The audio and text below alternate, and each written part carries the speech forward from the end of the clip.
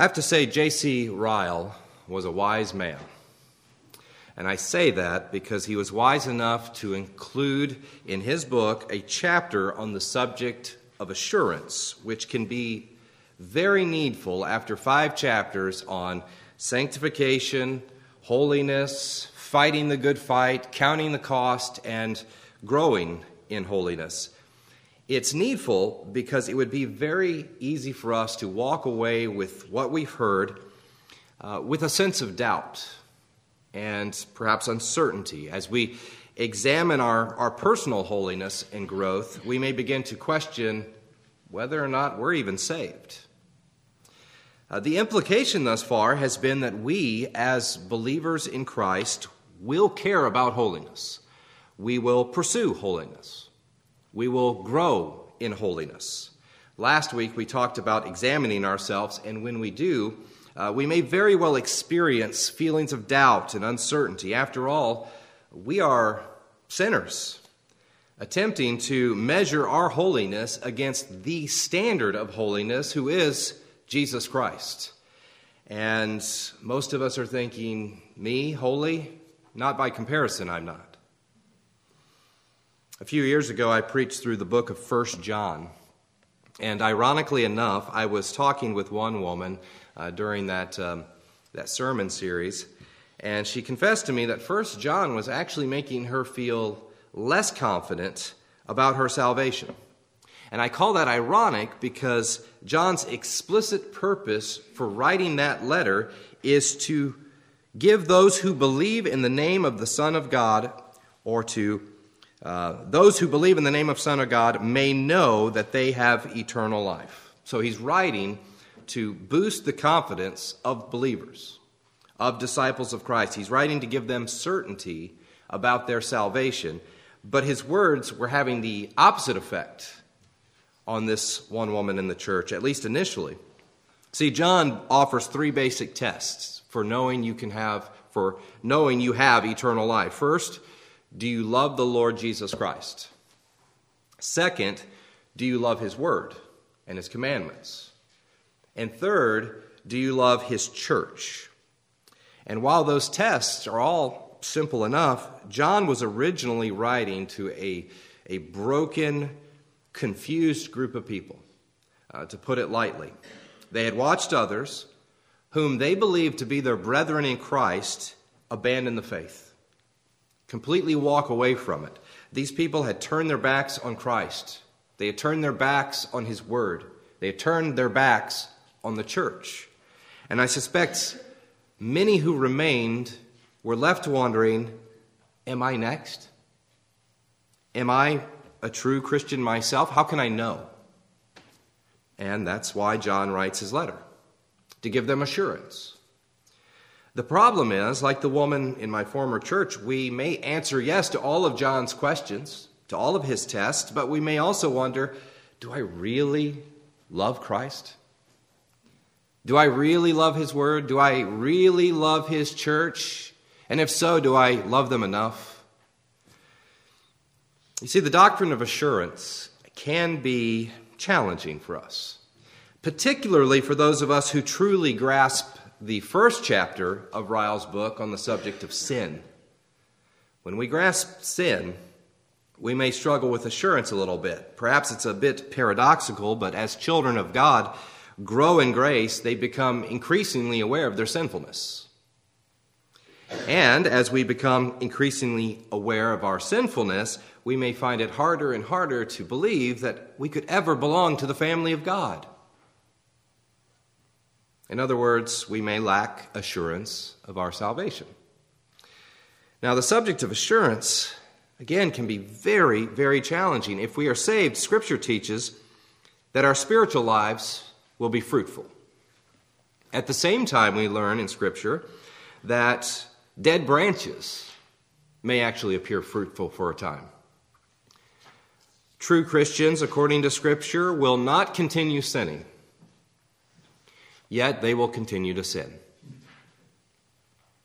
To even be qualified to be a member of the Lord's church, the one thing you need is to readily admit you are not qualified to be a member of the Lord's church.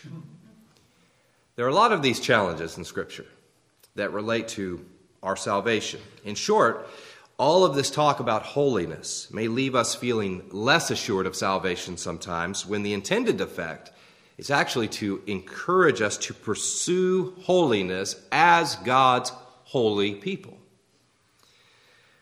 But you can understand the potential problem here, the struggle that some may face. Unfortunately, the challenges that come with the doctrine of assurance have led some people to disregard the teaching altogether. They may still address it at times, but they have perverted the doctrine just enough to eliminate the challenges.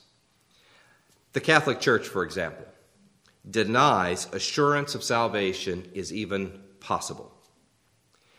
I suppose that stands to reason. If you believe in a works-based system of salvation, how could you have assurance?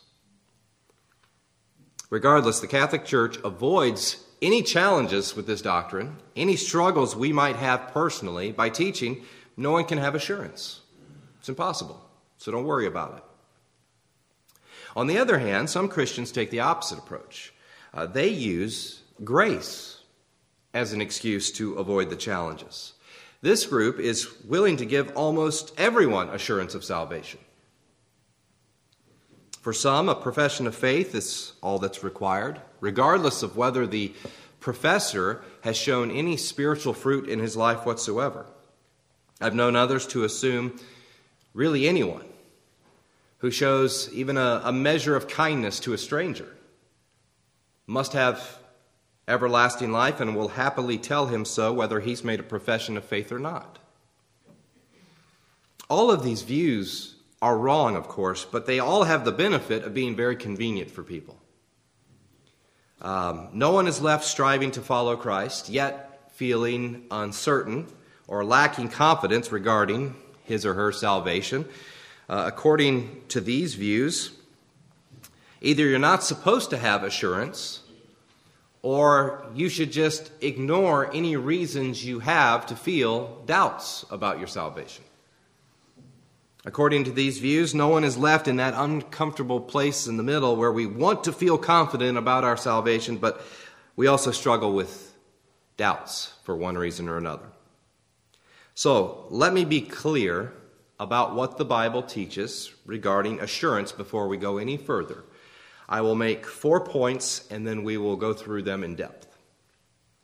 So first, assurance is attainable by believers in Christ. Assurance is attainable. Second, our sanctification and our holiness leads to increased assurance. Our holiness leads to increased assurance. Third, true believers in Christ may not necessarily feel assurance. Believers may not feel assurance. And fourth, our assurance is not based on our works or our efforts. It is not based on our righteousness. So, point number 1, assurance is attainable. Concerning this point, Ryle takes a very compelling approach by citing several verses, one right after the other. He doesn't offer much commentary on any of them, but when you read them all together, the biblical case for assurance becomes rather obvious. So let me do the same by reading several of these verses to you. Job 19, 25 and 26. For I know that my Redeemer lives, and at the last he will stand upon the earth. And after my skin has been thus destroyed, yet in my flesh I shall see God. Psalm 23:4. Even though I walk through the valley of the shadow of death, I will fear no evil. Isaiah 26:3. You keep him in perfect peace, whose mind is stayed on you.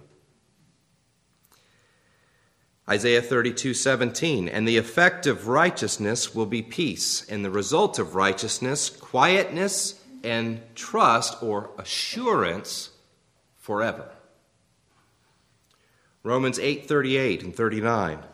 For I am sure that neither life nor death, nor angels, nor rulers, nor things present, nor things to come, nor powers, nor height, nor depth, nor anything else in all creation will be able to separate us from the love of God in Christ Jesus our Lord. 2 Corinthians 5:1. For we know that if the tent, that is our earthly home, is destroyed, we have a building from God, a house not made with hands, eternal in the heavens. 2 Corinthians 5:6. So we are always of good courage. We know that while we are at home in the body, we are away from the Lord. 2 Timothy 1:12. I know whom I have believed, and I am convinced that he is able to guard until that day what has been entrusted to me. Lastly, 1 John 3:14, we know that we have passed out of death into life.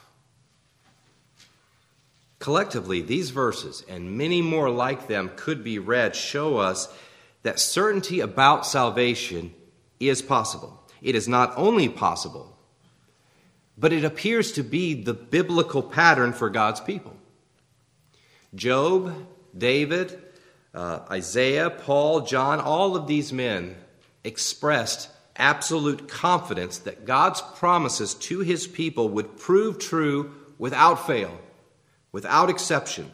And furthermore, and this is more to the point, each one of them expressed absolute confidence that he himself was the sure benefactor of those promises.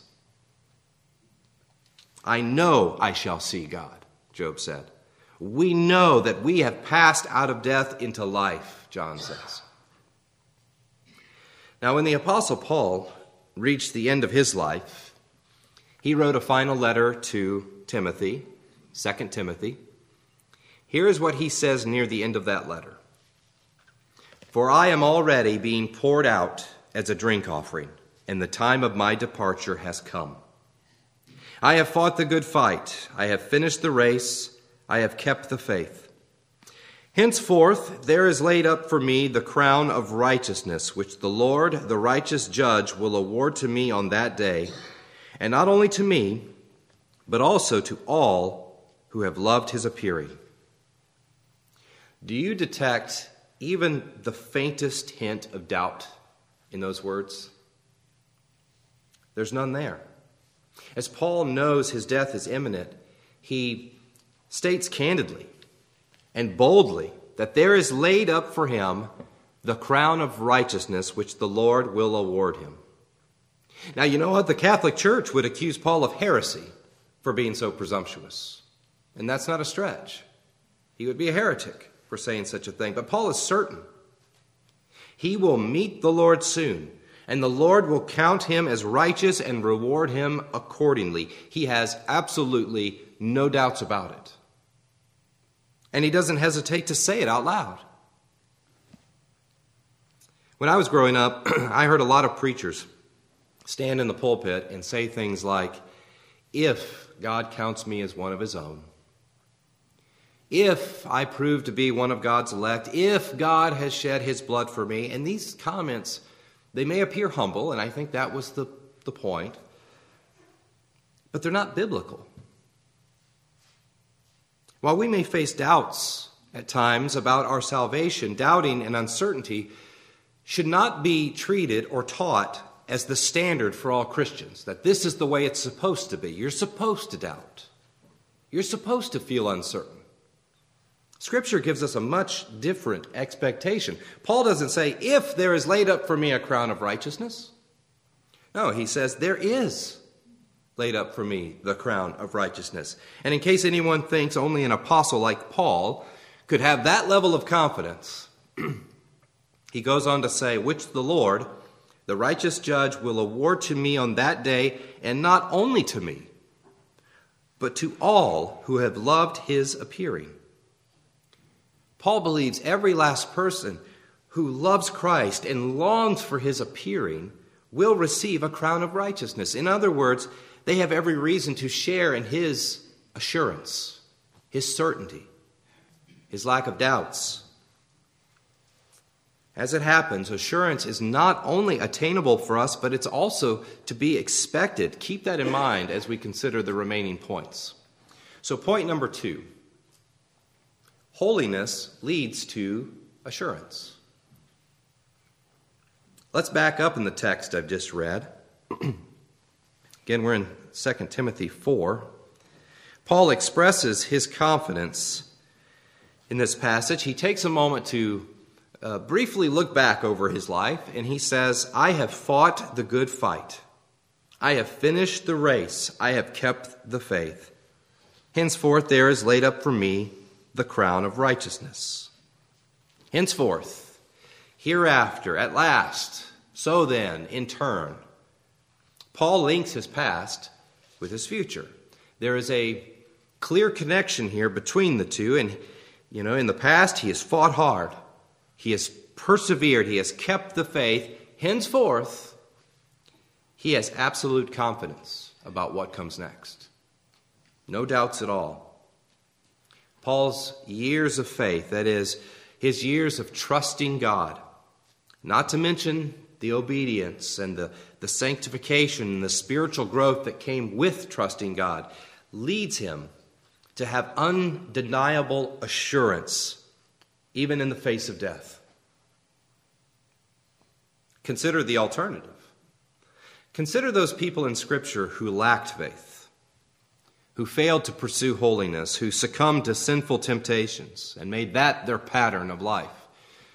Solomon is the first to come to my mind. Despite a life full of God-given wisdom and blessings, he made a tremendous mess of things. He broke his covenant with God. He disobeyed God's commandments. He let himself get entangled with hundreds of pagan women and yielded to all of their idolatrous influence. And where do we find him at the end of his life? Suffice it to say, he doesn't leave the pages of Scripture with Paul's clean conscience. He doesn't leave the pages of Scripture with this confident expectation that Paul expressed for the glory to come. If you've ever studied the book of Ecclesiastes, which I believe Solomon wrote or at least spoke near the end of his life, you know he became a man with a lot of profound regrets. Ecclesiastes is a fascinating book to me. You can almost hear the desperate tone in Solomon's voice throughout the book as you read it, as he's pleading with younger people to not make the mistakes he made. And even though he acknowledges the truth of God and eternity, this is what he's trying to convey to younger people, he never once stakes a personal claim on God's promise of heaven. Yes, there is a heaven, and those who have faith in God will reach it, according to Solomon, according to Ecclesiastes, but not once in that book does he ever hint that he'll be one of them. Not once. He didn't fight the good fight. He didn't finish the race. He didn't keep the faith. Henceforth, it would seem he lacked assurance. He clearly knew the reality of the situation for God's people, but it's very hard to read his message as one spoken from personal confidence. It just doesn't sound that way at all. As true and as right as his words are, they seem to pour out of a broken man who has been crushed by many, many regrets. Just listen to the way he concludes his message. In Ecclesiastes 12, he says, "Remember your Creator in the days of your youth, before the evil days come, and the years draw near of which you will say, I have no pleasure in them." This is a man speaking from experience, I think. "And the dust returns to the earth as it was, and the spirit returns to God who gave it. Vanity of vanities, all is vanity." And that's the last we hear from Solomon. Solomon, or Paul, on one hand, he was a man who fought for holiness, despite knowing it would cost him his life. But even as he awaited his execution, he knew his Lord was prepared to give him the crown of righteousness, to reward him accordingly. Solomon, on the other hand, he gave up the fight. He surrendered to sin, unwilling to pay the cost of holiness, if you will. And he goes to the grave, evidently, as far as we know, defeated and ashamed. His final recorded words are not expressions of confident expectation. Instead, his final words are vanity of vanities. All is vanity. Now, beyond these examples, the Bible explicitly teaches a correlation between practical holiness and assurance of salvation. Consider this verse in Romans 8, "For all who are led by the Spirit of God are sons of God." To say we are led by the Spirit is to say we are walking in holiness, because that is the only way the Spirit is ever going to lead us, to walk in holiness. And if we are walking in holiness, we can be confident, according to Paul, that we are sons or children of God. Now, I've already cited several verses, and there are many more like them, but in short, assurance demands holiness to thrive. It demands fruitfulness. If we want to reach that place where we feel secure and at peace and free from fear, if we want to reach that place where our hope in the glory to come feels certain and solid and substantial, we must be pursuing holiness, striving to be conformed to the image of Christ, growing in grace as we go. The more we grow, the more likely we are to experience assurance. Now, having said that, let's go to point number 3. Believers may not experience assurance. As I said, assurance can be a challenging subject. According to Hebrews, we should strive for the holiness without which no one will see the Lord.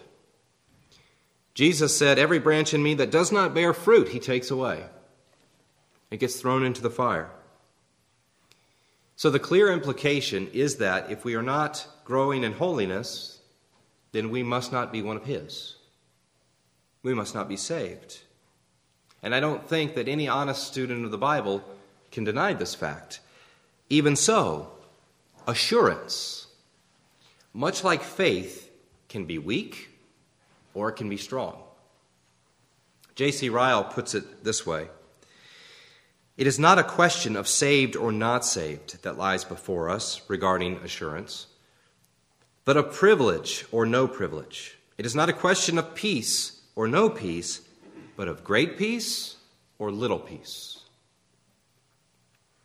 What is the relationship between faith and holiness? Well, no one strives for holiness without faith. We do not follow someone or obey his commandments unless we trust him, right? Only after we trust in God are we going to follow him, and by following him, we are pursuing holiness. Furthermore, assurance tends to increase, as we've talked about, as we increase or grow in holiness. So in other words, if our faith is weak, our holiness will lack and our assurance will suffer. Now, do I need to prove to anyone that genuine faith can be weak at times? I think we know this from experience, right? But I'll give you at least one example from Matthew 14. Peter provides a great illustration of one who has faith in Christ, and there can be no doubt about it, but it was a faith that was lacking at times. When the disciples, if you remember, were out in a boat, Jesus came walking to them on water.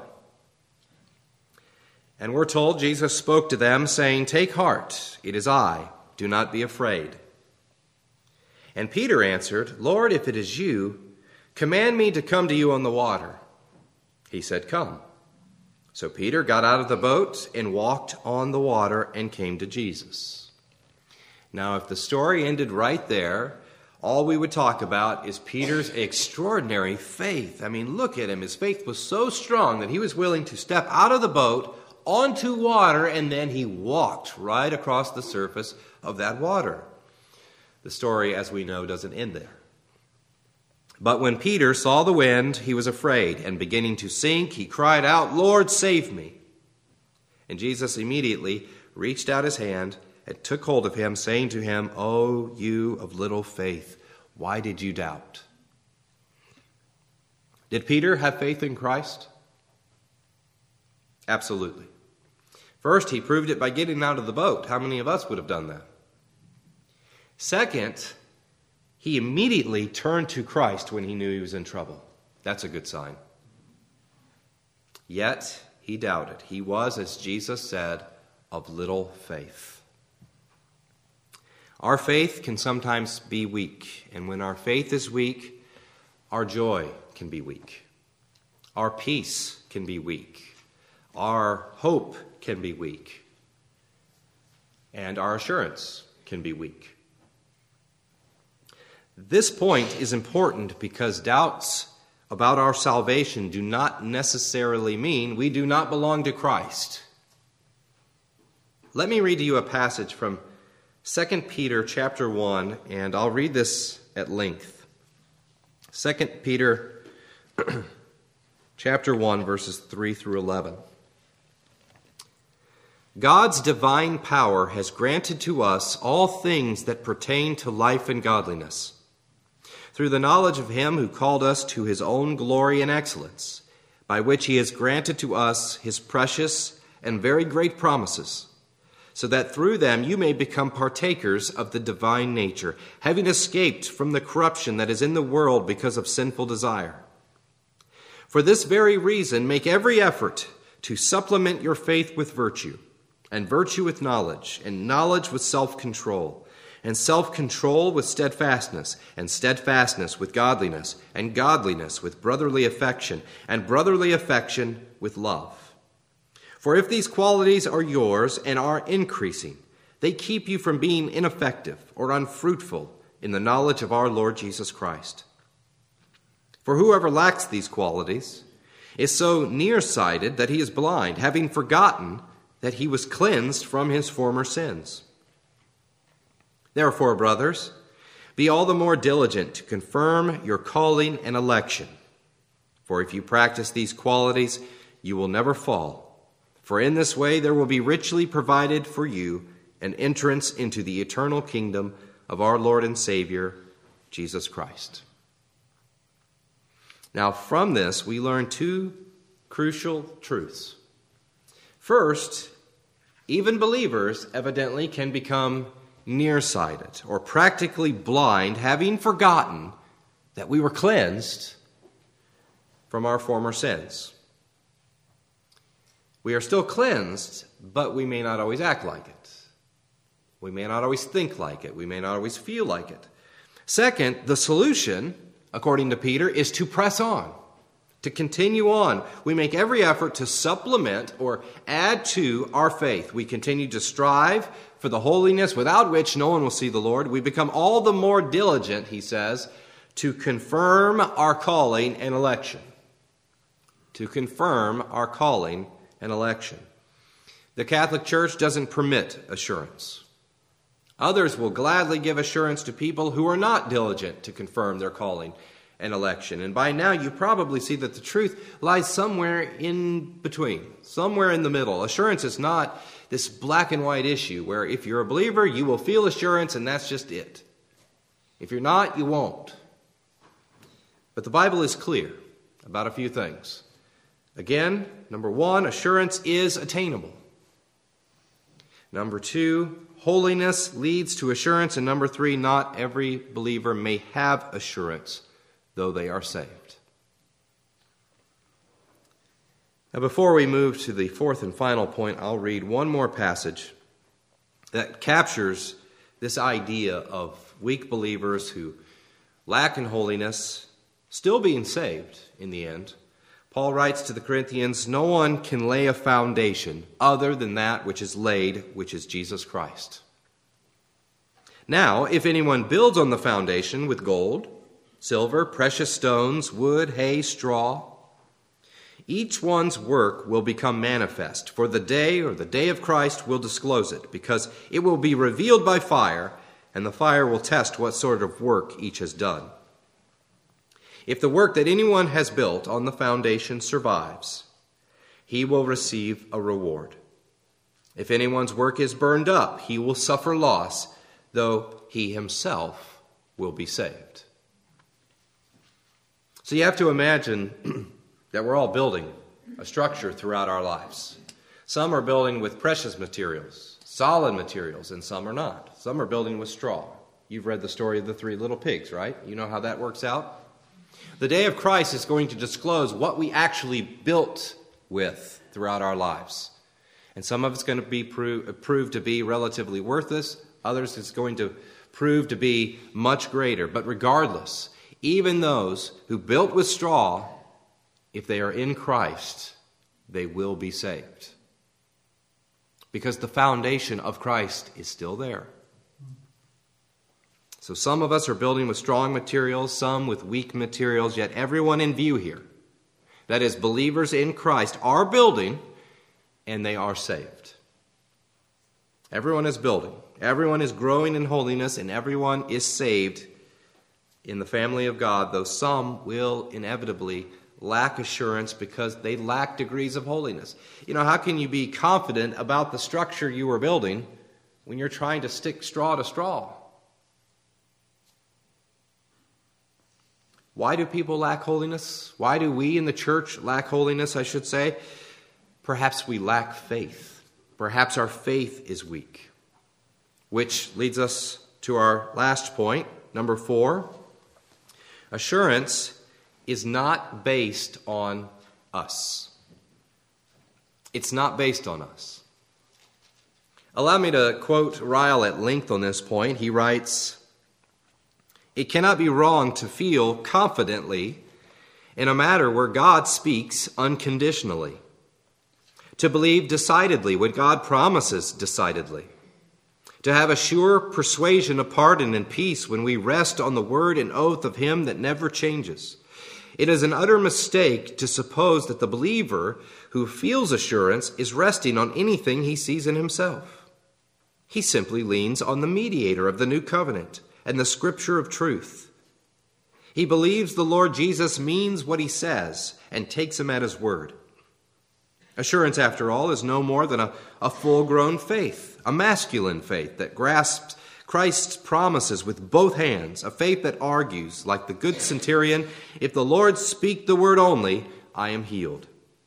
Wherefore, then, should I doubt?" Do you see the point Ryle is making here? Let me quote another author, and I apologize because I can't remember who wrote this, but he said, "God decreed from eternity past that you would be like Christ.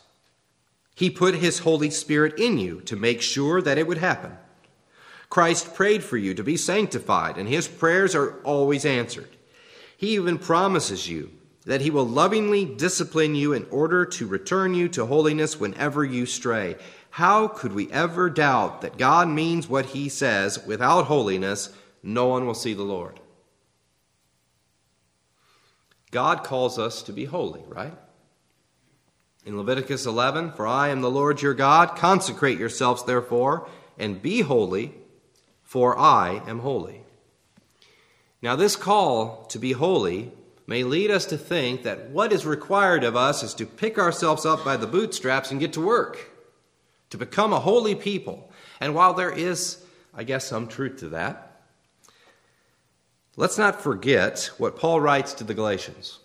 He says, "Did you receive the Spirit by works of the law, or by hearing with faith?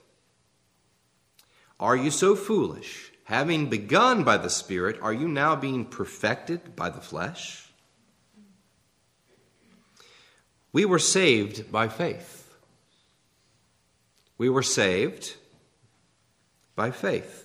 We were justified by faith. In other words, we were not saved, we were not justified because we worked hard and we kept God's commandments. We were not saved and justified because we were righteous enough.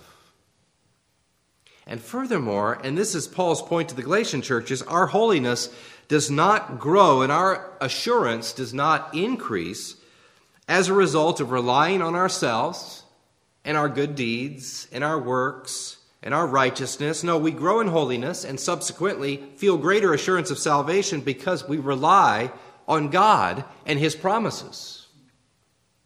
We trust in His word. The Christian life begins with humble hearts and empty hands, doesn't it? That's how we come to Christ. I cannot save myself, Lord, but I trust you can. We come to Christ because we realize we cannot possibly save ourselves. And as we grow in holiness from that day forward, our assurance cannot suddenly be based on us. We continue to wholly rely on Christ, who saves, as well as purifies. We trust in him and in his promises, which both motivates us to continue growing in holiness and provides us with the only substantial assurance we can possibly have. We don't trust in ourselves. That doesn't bring us assurance. That will give us the exact opposite. The exact opposite. Again, Ryle says, it is an utter mistake to suppose that the believer who feels assurance is resting on anything he sees in himself. He simply leans on the mediator of the new covenant and the scripture of truth. He believes the Lord Jesus means what he says and takes him at his word. Assurance, after all, is no more than a full-grown faith. No matter which materials we use to build onto the foundation, or how strong or shaky the structure may seem at any given moment, we must remember that no man can lay a foundation other than that which has been laid, and that is Jesus Christ.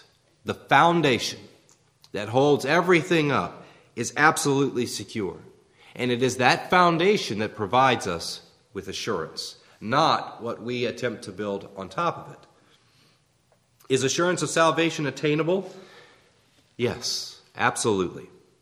If we trust in Christ and in his promises, we can have confidence in what he guarantees to his people. Does increased holiness lead to increased assurance? Yes, everyone who thus hopes in Christ purifies himself as he is pure. Another way to say it, the closer we follow our Lord, the more confident we will be in his promises. Can believers lack assurance? I'm afraid so, because sometimes our faith is weak. We don't trust those promises as we should. Do we then depend on ourselves for assurance? No. We strive to keep our hearts and our minds fixed on Christ, our only sure foundation and hope. And just as we rely on him for salvation, we rely on him for joy, for strength, for peace, for comfort, for assurance. And once again, as we bring this study to a close, I'm going to leave you with a passage from Philippians 3. I believe I read this last week, but I want to read a little bit more of it. Listen to what Paul says here. Not that I have already obtained the resurrection from the dead, or am already perfect, but I press on to make it my own, because Christ Jesus has made me his own. Brothers, I do not consider that I have made it my own, but one thing I do, forgetting what lies behind and straining forward to what lies ahead, I press on toward the goal for the prize of the upward call of God in Christ Jesus. Let those of us who are mature think this way, and if in anything you think otherwise, God will reveal that also to you. Only let us hold true to what we have attained. Brothers, join in imitating me, and keep your eyes on those who walk according to the example you have in us. For many of whom I have often told you, and now tell you even with tears, walk as enemies of the cross of Christ. Their end is destruction, their God is their belly, and their glory is their shame, with minds set on earthly things. But our citizenship is in heaven, and from it we await a Savior, the Lord Jesus Christ, who will transform our lowly body to be like his glorious body by the power that enables him to subject all things to himself. Therefore, my brothers, whom I love and long for, my joy and crown, stand firm thus in the Lord, my beloved. We are dismissed.